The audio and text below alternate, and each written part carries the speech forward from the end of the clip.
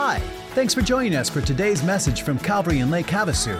Today, we are wrapping up our Kingdom Relationship series with a message about grace in conflict. If you'd like to grab your Bible, we will be looking at John chapter 8, verses 1 through 11. To follow along with the life notes, you can download them at calvaryaz.com/life notes. Now, here's Pastor Chad Garrison. Hey, I'm going to invite you to take a seat and grab a Bible or your Bible app and turn to the Gospel of John chapter 8. John 8 is our text, and if you don't have a Bible with you, that is perfectly fine. Grab one of the Bibles in the seats around you. Turn to page 1062. That's page 1062. And you will find John chapter 8. You'll be able to follow along with us. And if you're here and you don't have a Bible and you want one, please take one of those with you. It is our gift to you.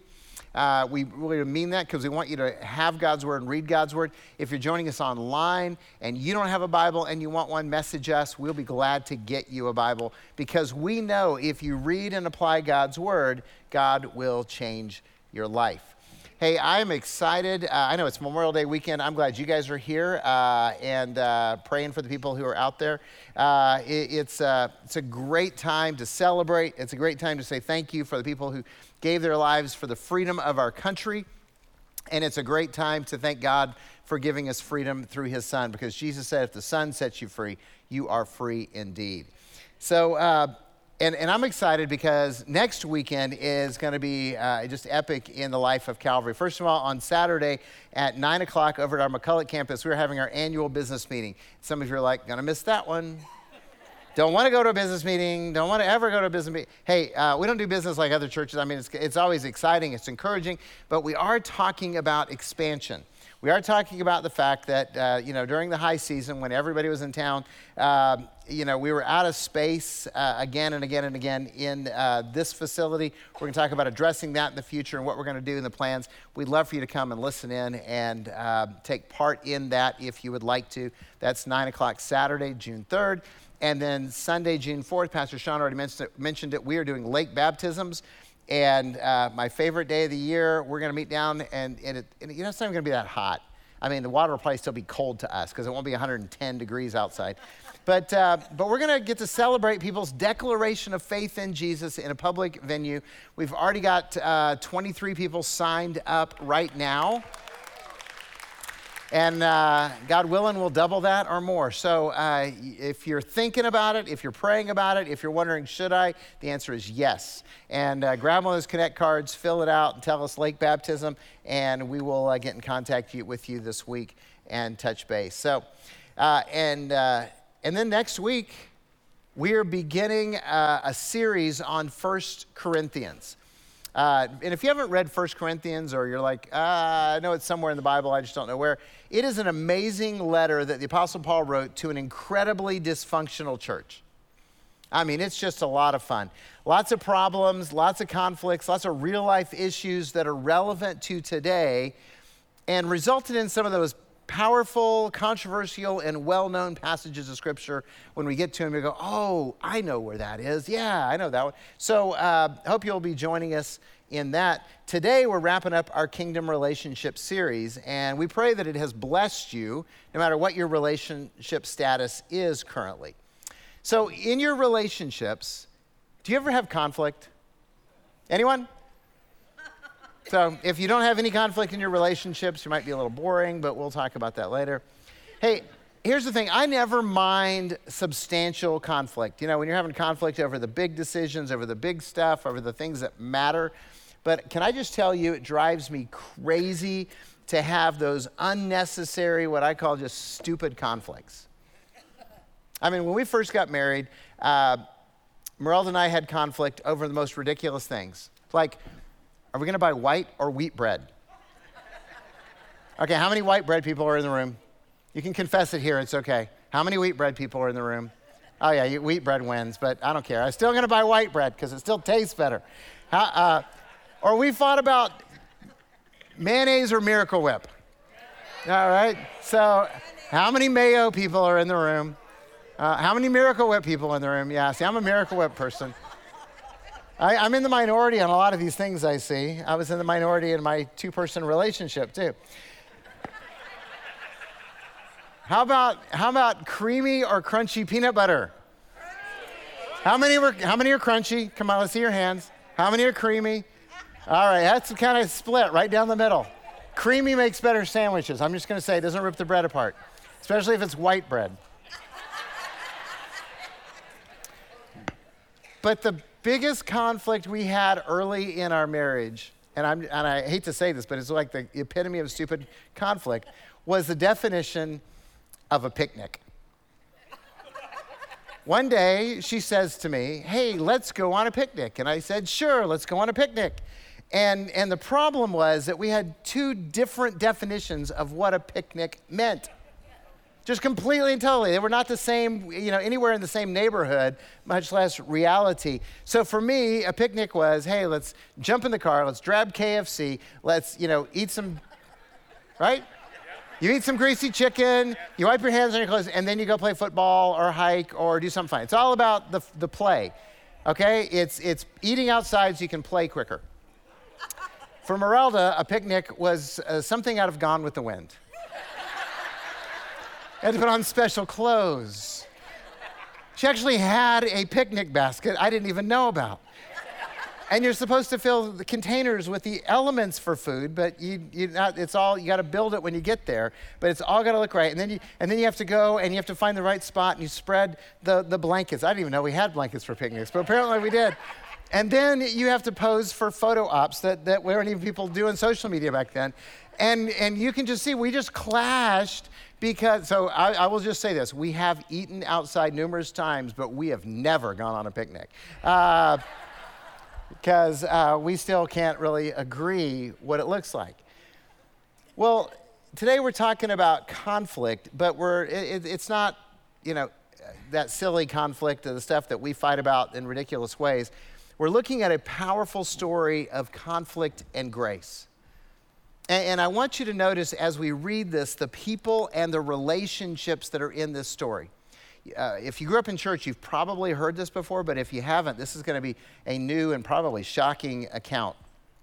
John chapter 8, beginning at verse 1, says, "But Jesus went up to the Mount of Olives.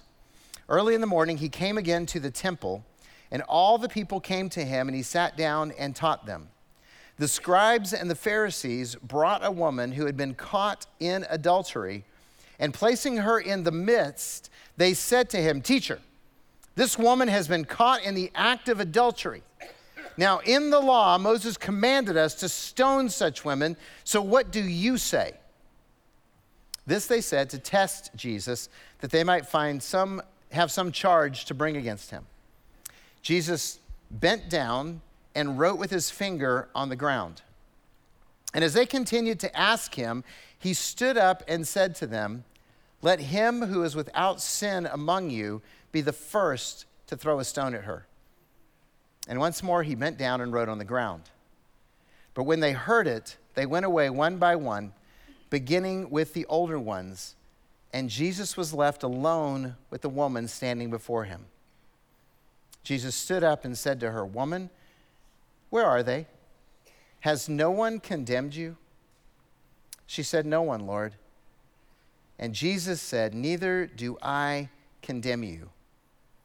Go, and from now on sin no more.'" What an amazing account that is full of twists and surprises. I mean, the supposed good guys are evil, the sinner is sympathetic, and Jesus just shocks everyone with what he does.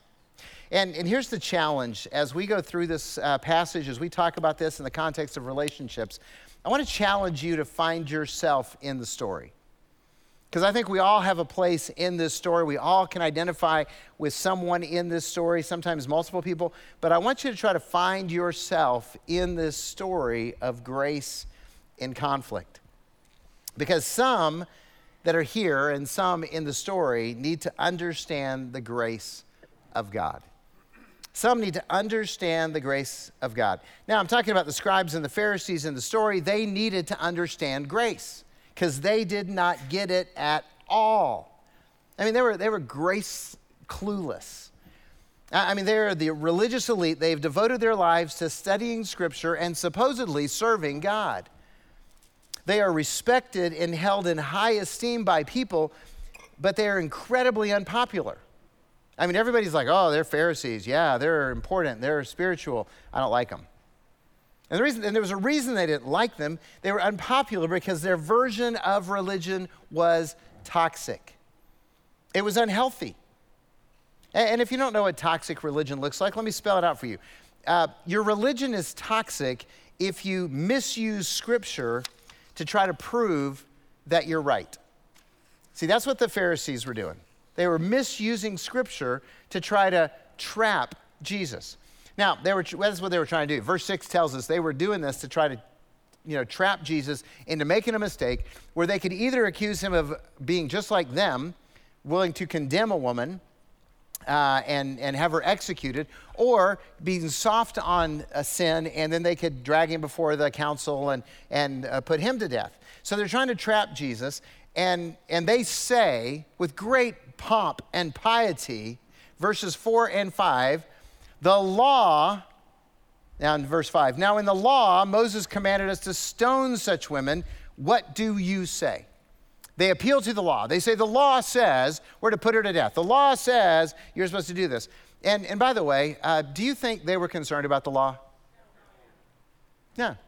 They weren't really concerned about the law at all, because the law says in Leviticus 20:10, if a man commits adultery with the wife of his neighbor, both the adulterer and the adulteress shall surely be put to death. What's missing? Yeah, the dude is missing. Last time I checked, to be caught in the act of adultery takes more than one person. Okay, I mean, that's just like, okay, if you're in the act where that means there were two people, where is the guy? They didn't care.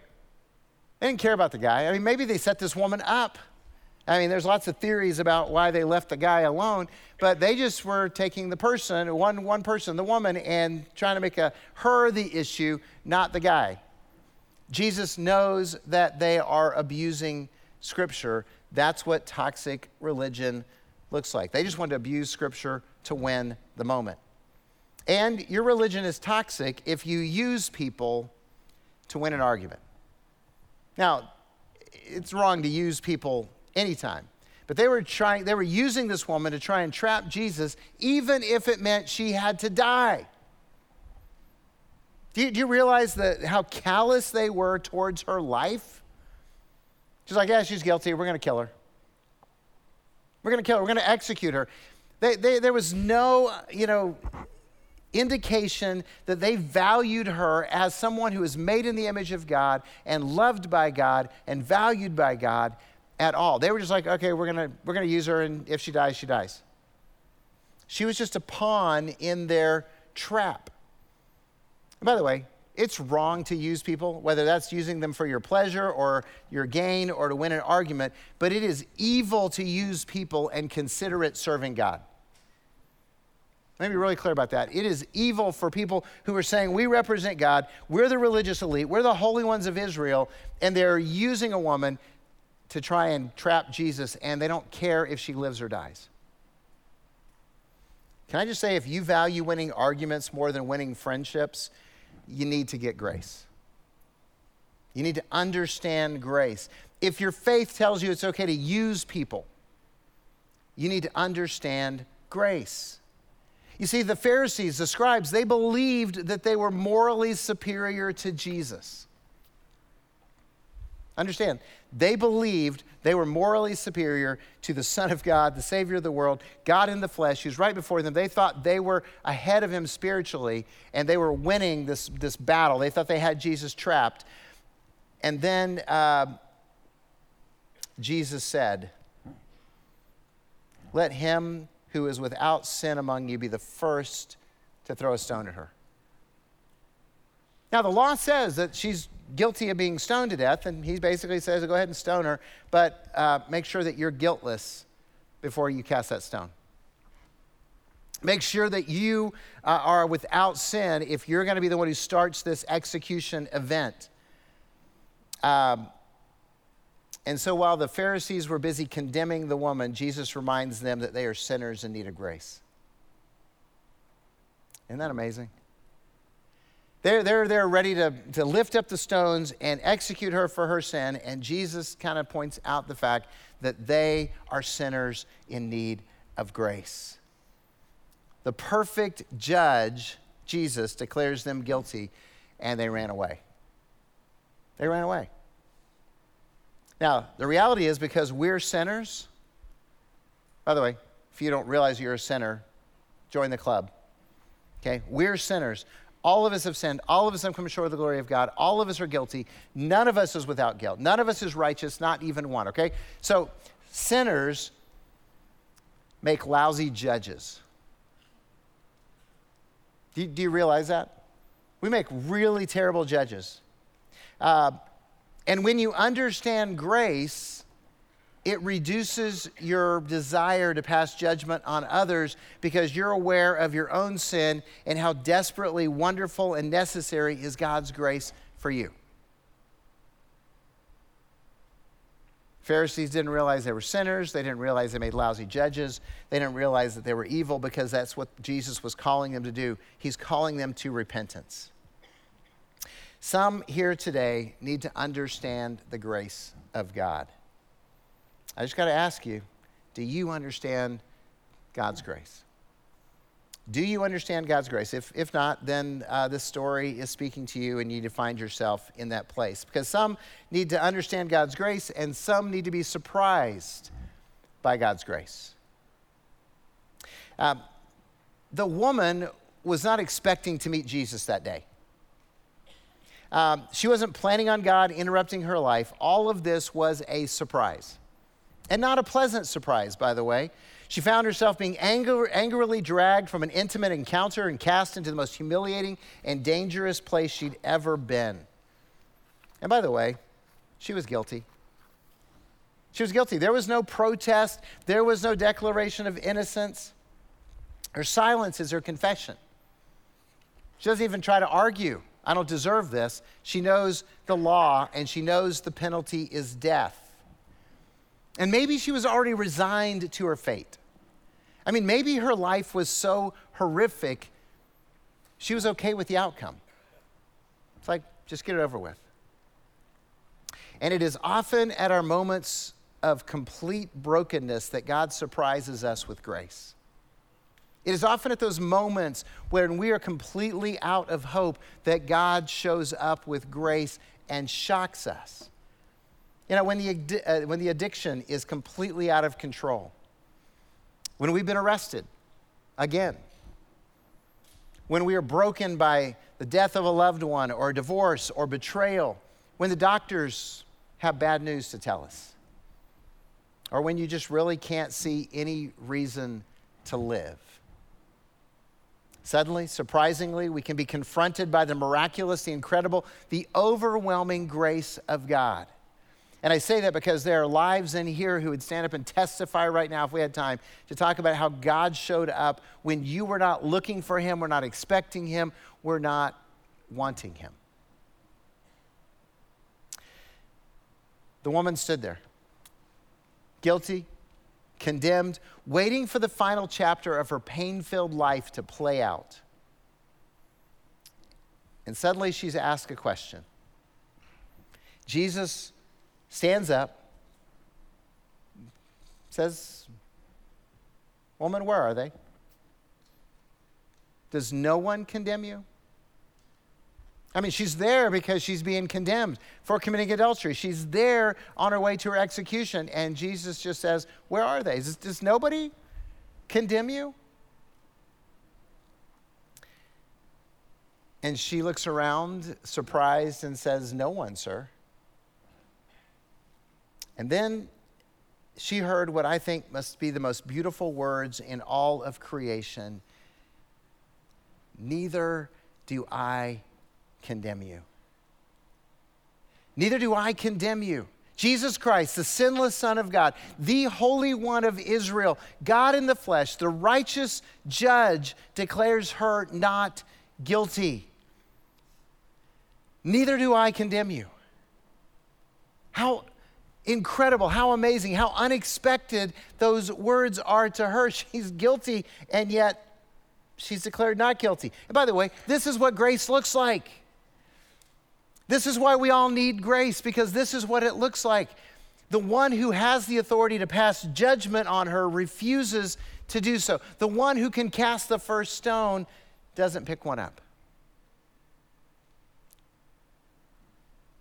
By the way, that's consistent with what Jesus taught. John chapter 3, verse 17, for God did not send his son into the world to condemn the world, but that the world might be saved through him. That's what Jesus wants to do. He wants to surprise us with grace. So some of you today need to be surprised by grace. I mean, maybe your life is hopeless. Maybe it's filled with shame. It's guilt-ridden. Maybe you've experienced so much pain and loss and sorrow that you just wish the misery would end.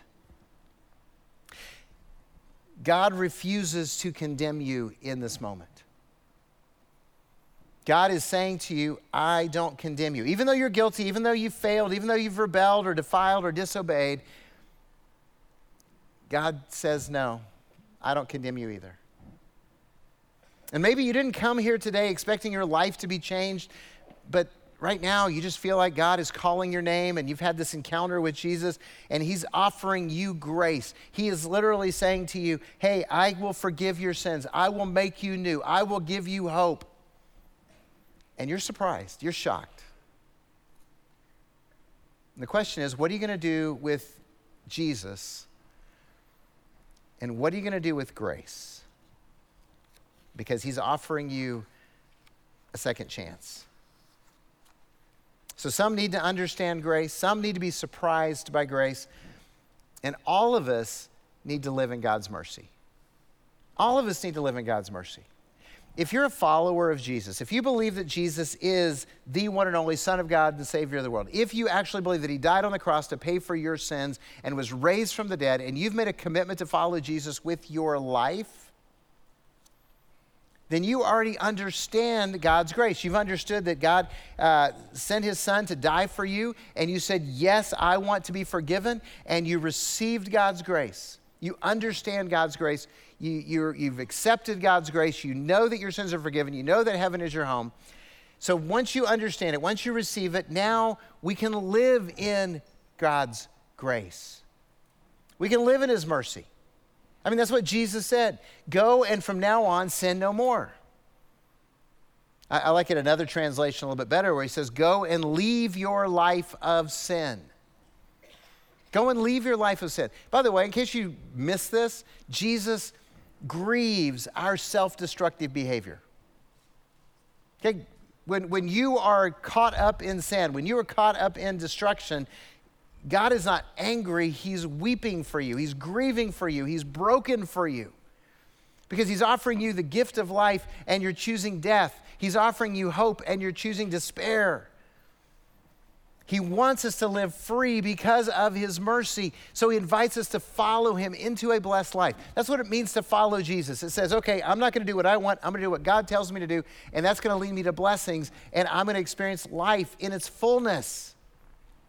That's why Jesus said the thief comes only to steal and kill and destroy, but I have come that you might have life and have it abundantly. He's like, I can give you this if you will follow me. And we do that in two steps. At least I see these in the story. The first one is we give mercy to others. We forgive people. After all, who was the one forgiving people in the story? It's not a trick question. It's Jesus, right? Neither do I condemn you. Yeah. Who are the people who are condemning people in the lady in the story? The Pharisees. Right. So let me just go ahead and paint this picture. When you hold on to grudges, when you hold on to bitterness, when you are unforgiving towards somebody, who are you following? Jesus or Pharisees? Yeah, but we're Jesus followers, right? So if we're going to follow Jesus, that means that we forgive people. You know why? Because forgiven people forgive people. When you've experienced the grace of God, you pass on the grace of God because that's what we do. I mean, if you've ever been that woman in the spotlight where everyone's condemning you and you experience the grace of God, you know what you're going to do? You're going to forgive other people. You know why? Because you know how terrible it is to be condemned. If you've ever been that guy that everybody is piling on and saying you're a loser and you can't do it and they've given up on you, and yet God has redeemed your life, you know what you're going to do? You're going to give grace to people. That's what it means to live in God's mercy. Because you've received God's mercy, you're going to forgive other people. So forgiven people forgive people. You need to remind yourself of that often, because it'll change your life. If you want to live in God's mercy, you got to give mercy to others. And then secondly, you have to choose a path of blessing. Go now and leave your life of sin. Right? Go your way and sin no more. It doesn't matter how you want to equate it. This woman was forgiven and she was provided a fresh start, a new beginning. Okay, I'm not condemning you. This is grace. This is mercy. Now you get to start over. You get to start a new chapter in your life. Choose to follow Jesus to blessing. Now, here's the crazy thing. We don't know if this woman began a new journey or returned to her old self-destructive habits. Don't have a clue. Doesn't tell us in Scripture. It's a little bit frustrating, isn't it? I want to know the rest of the story. It doesn't tell us the rest of the story. It tells us this crisis moment, and then it moves on. She has to decide what she's going to do, and that's us. You have to decide what you're going to do. By the way, I think the woman changed her life, because how do you have that kind of encounter with Jesus and go back to the slop? Amen. It's possible, because some of us have visited the slop from time to time, hung out there for a while. But if Jesus has changed your life, you are free to choose your path. One path is following Jesus, that leads to life. One path is doing things your own way, and that's going to lead to destruction. And maybe if you framed all of your decisions every day in that contrast of where is this leading me? Is it leading me to life or is it leading me to destruction? We would choose better. I know I want to choose better. I want you to choose better, because when we choose life, that's where it leads. It leads to blessings. It leads to hope. It leads to forgiveness. So choose to live in God's mercy. And if Jesus hasn't yet changed your life, if you haven't yet surrendered your life to Jesus, ask him to forgive your sins and make you a new person, what are you waiting for? I mean, really, what are you waiting for? I mean, we just talked about the grace that God gives. And just imagine yourself as that woman who's been caught, who's been shamed, who's been accused, who's been condemned. And now God is saying, hey, I refuse to condemn you. Go and live a different life. Right now is your opportunity to choose Jesus and choose a different life, choose a different path. And it just begins by you saying, hey, Jesus, I need you to save me. I need you to change me. And then you surrender to him. You just go, forgive me of my sins. I belong to you. The book of Romans, the Apostle Paul said, if we confess with our mouth Jesus is Lord and we believe in our heart that God raised him from the dead, we will be saved. And if you make that decision today, if that's like what's on your heart, would you just do one of three things? You can do all of them, but just at least do one of them. Our prayer team is going to be right here at the front after the service. They would love to pray with you and talk with you about that decision. I and other pastors are going to be at the connection centers. We would love to talk with you. If you come up and just say, hey, today I surrendered to Jesus, we're going to rejoice. If you can't do either one of those, grab one of those Connect cards and put, I surrender to Jesus today. We want to talk to you this week. You're priority one. Because we want you to discover freedom in Jesus Christ. We want you to understand what it is to receive grace. We want you to be surprised by the mercy of God, and now we want you to be able to live in it, because it's the only way you're going to find true and abundant life. Jesus wants to forgive you. He wants to change your life. He wants to fill you with joy and love, but you have to say yes to the mercy of God. Let's pray. Father, you are so good to us. You offer us mercy when we deserve judgment. You offer us hope when we deserve despair. You offer to rescue us from our own self-inflicted just prisons that we have created around us. And God, today we just simply say thank you. Thank you for sending Jesus. Thank you for offering mercy. And God, I pray that every person in this room would open up their hearts to the mercy of God, would understand it, would receive it, and would say yes to you as Savior, as Lord, as leading a life of blessing and hope from this day forward. So God, we're yours. But we can't do this without you. So give us the courage to say yes. Give us the courage to follow you, and give us the faith to not quit, no matter how difficult the battle seems, because you've already won. We pray this in Jesus' name. Amen. Man, that's a great message from Pastor Chad. It's important for us to understand the level of God's grace. Sometimes I feel like we're surprised by it. I hope this message on the woman at the well encouraged you and helps you reflect on God's grace in your life. To hear more from Calvary, I invite you to visit our website and sign up for our Word for the Day daily devotionals. To do so, please visit calvaryaz.com/Devo. That's DEVO. I hope you'll join us again next week. Bye-bye.